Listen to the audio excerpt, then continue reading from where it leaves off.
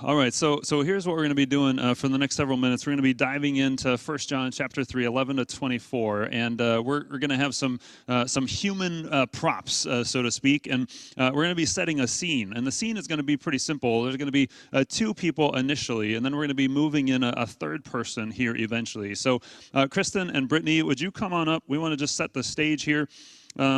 Kristen, you're going to be empty-handed today because you have need. Do you feel needy today?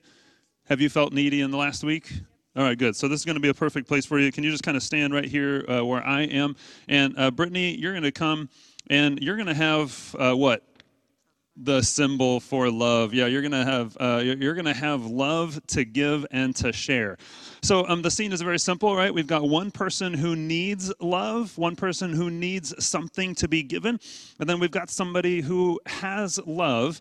And really, what we're going to see here is that this is the scene that we kind of see playing out throughout 1 John. 1 John commands us over and over and over again to love one another. Love one another.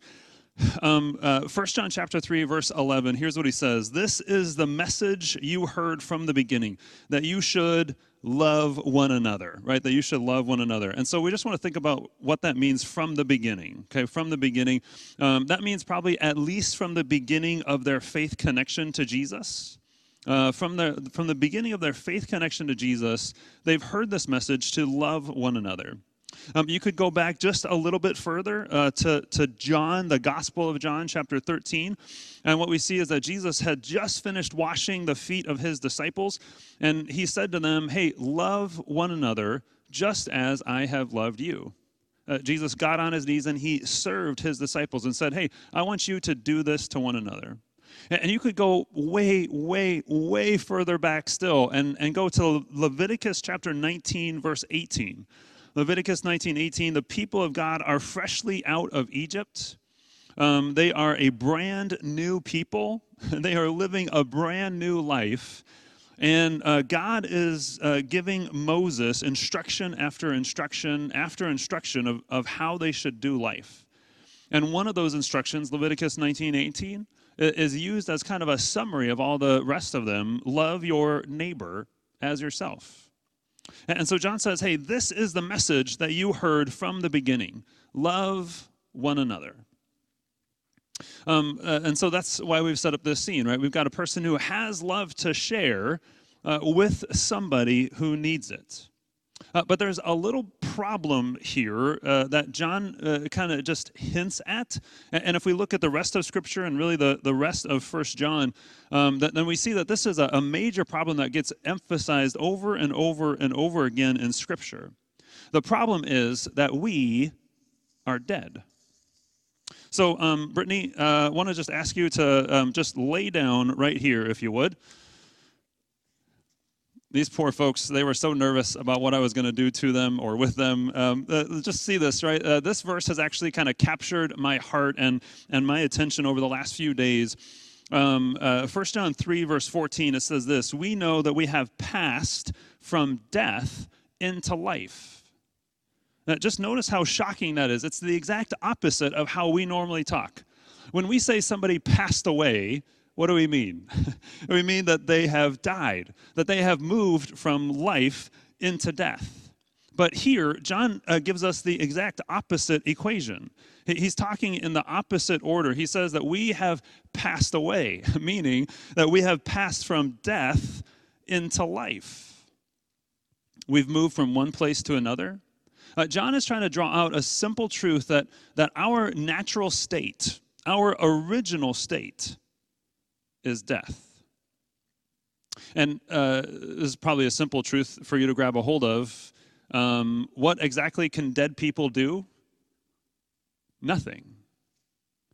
Do you see what's happening here? So John is drawing out, hey, we have moved from death into life. And so that means that in our natural state, in our original state, and we'll talk about what death is, but in our natural state, our original state, it means that we can't do what we're supposed to do.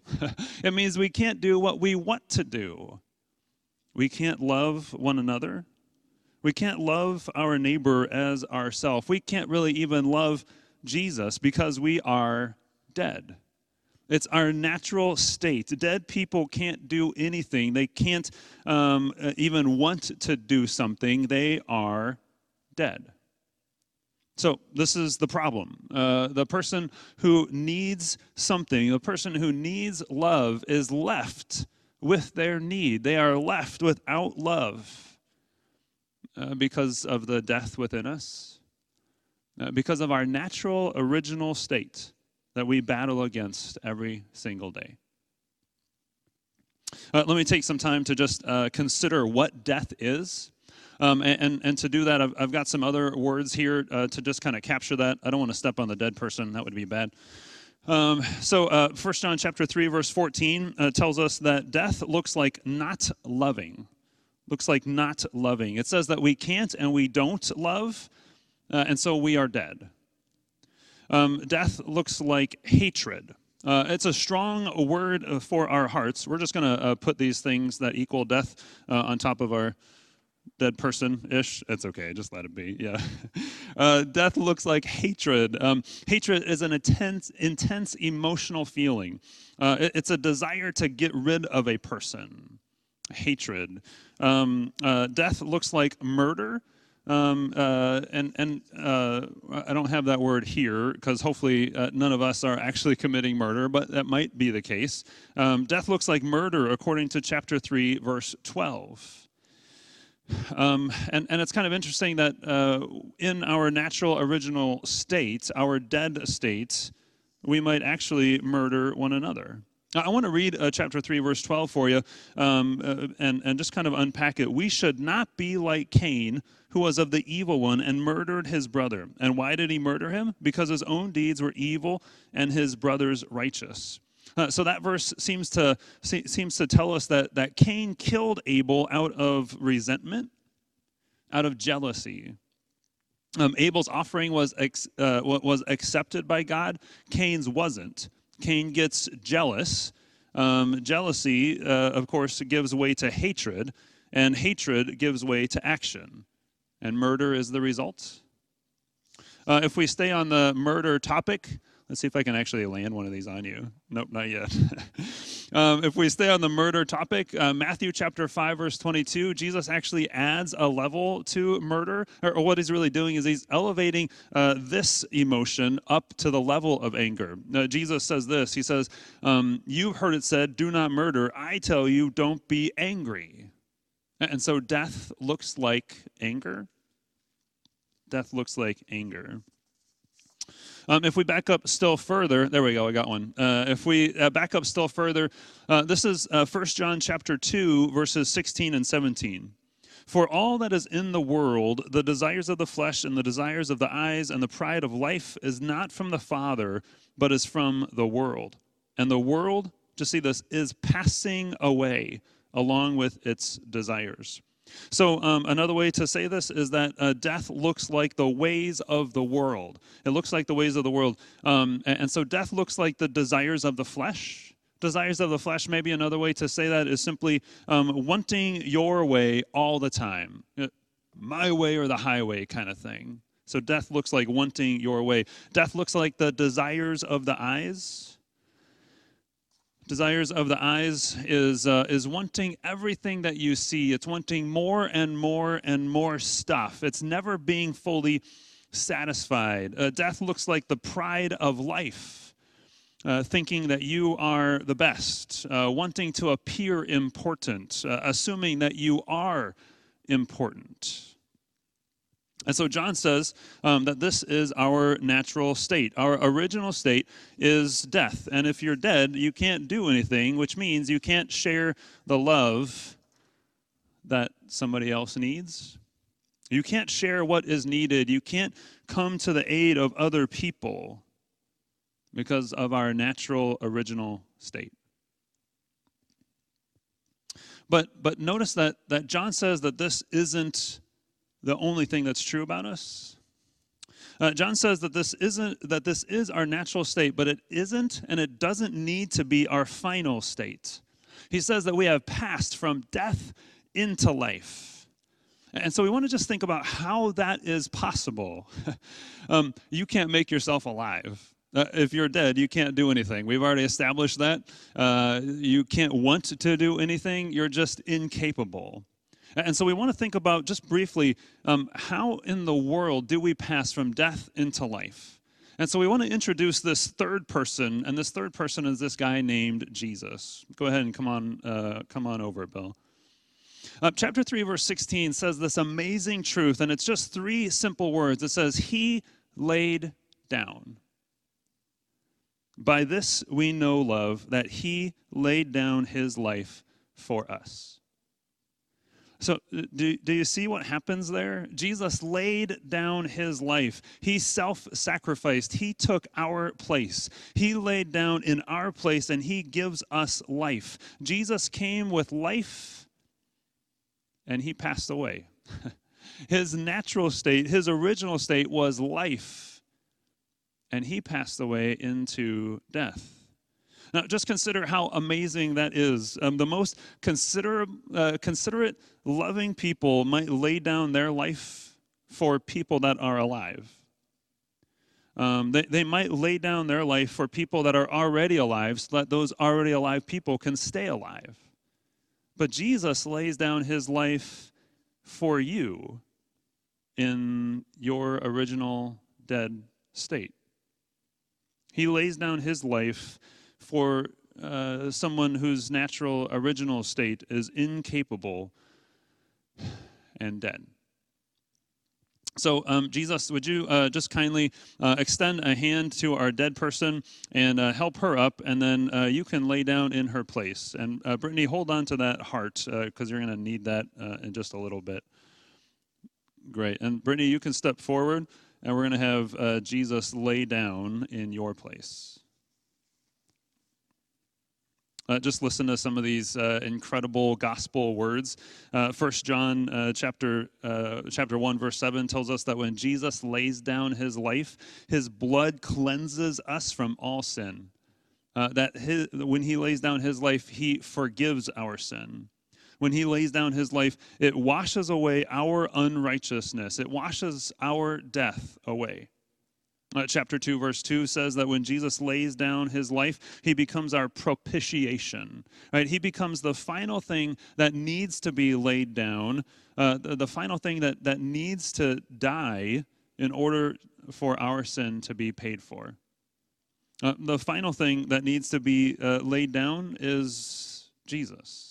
Chapter 2, verse 2. Chapter 3, verse 5 tells us that when Jesus lays down his life, he takes away our sin, our death. Chapter 3, verse 8, when Jesus lays down his life, he destroys the work of the devil. See, when Jesus lays down his life, he gives us life. Listen to 1 John chapter 4, verse 9. We haven't gotten there yet, so I want you to just hear it and see it. When Jesus lays down his life, he gives us life. It says this, in this, the love of God was made manifest among us, that God sent his only Son into the world so that we might live through him. We know that we have passed from death into life, not by any work of our own, but because of him. Because of him, we are now alive. This is your incredible story. This is my incredible story. This is our incredible story that we have a Jesus who laid down for us in our place so that we might live. Now, there are three great consequences that I think John is pointing to here, and all three are just desperately needed in our lives today. First of all, when Jesus lays down his life, and we know that we have passed from death into life, then we have a bigger picture. In the context of our verses today, John just got done saying, hey, don't be surprised if the world hates you. It's kind of an interesting sequence. He says, hey, don't be surprised if the world hates you. We know that we have passed from death into life. What John is doing is he's trying to give them a bigger picture. He's trying to say, hey, look, don't be surprised that sometimes you feel unloved. Don't be surprised that sometimes you feel like people hate you. And on those days when you feel unloved, we kind of feel like we have lost our foundation. Maybe like our legs have been cut out from under us. And what John is doing is on those days when we feel unloved, he's trying to give us a rock solid foundation that we can stand on. He's trying to give us a bigger picture. He's trying to say, hey, look, that hatred, that anger towards you only lasts for a moment. You know that you have passed from death into life, and your life lasts forever with Jesus. And so he's giving us a bigger picture than just the momentary struggle of somebody being angry or not liking us or not liking something that we did. Second thing is he's just reassuring them. And that might sound similar to the first, but just see this, right? When we feel unloved, we tend to doubt the path or the track that we are on. Am I doing this right? Am I on the right path? And John is giving them some evidence for them to look at. He's saying, hey, look, if you do this, then you know that you're on the right path. Don't let the hatred of the world fool you. Don't let it trick you. Keep loving even when you are hated. You're doing great. Stay on this path. Just listen to the words again. We know that we have passed from death into life because we love others. Whoever does not love abides in death. Everyone who hates his brother is a murderer, and you know that no murderer has eternal life abiding in him. So he's trying to give them some evidence to look at and say, hey, look, you know that if you love one another, you're on the right path. He's trying to reassure them and their connection to Jesus.